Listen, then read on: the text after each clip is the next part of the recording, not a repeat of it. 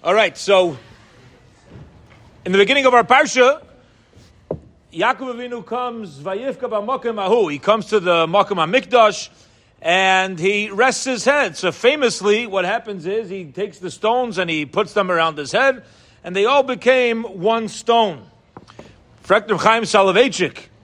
Listen, if the Rebbeinu Shalom is going to make a miracle, as it is, to make it all one stone, and he's changing nature, why doesn't he just make it a comfy pillow for Yaakov Avinu? Yeah, once you're doing it, do it right, which the Rebbeinu Shalom certainly does. When he comes to the Yam Suf, he does it right. He takes us through first class, right? We got the fruits.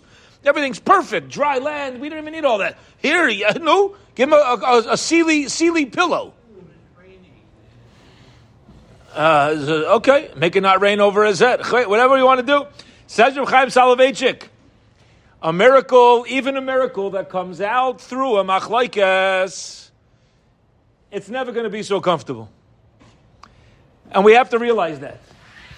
It's not necessarily a bad thing.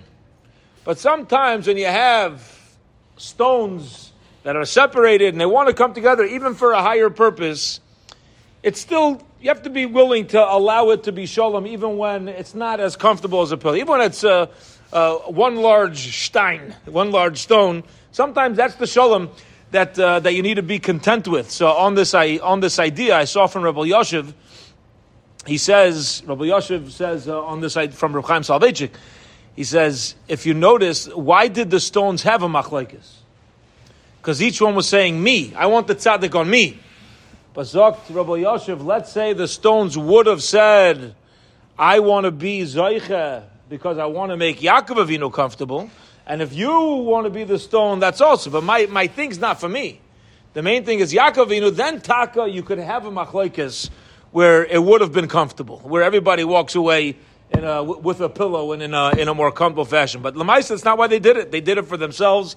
Hence, you're never going to have that perfect shleimus.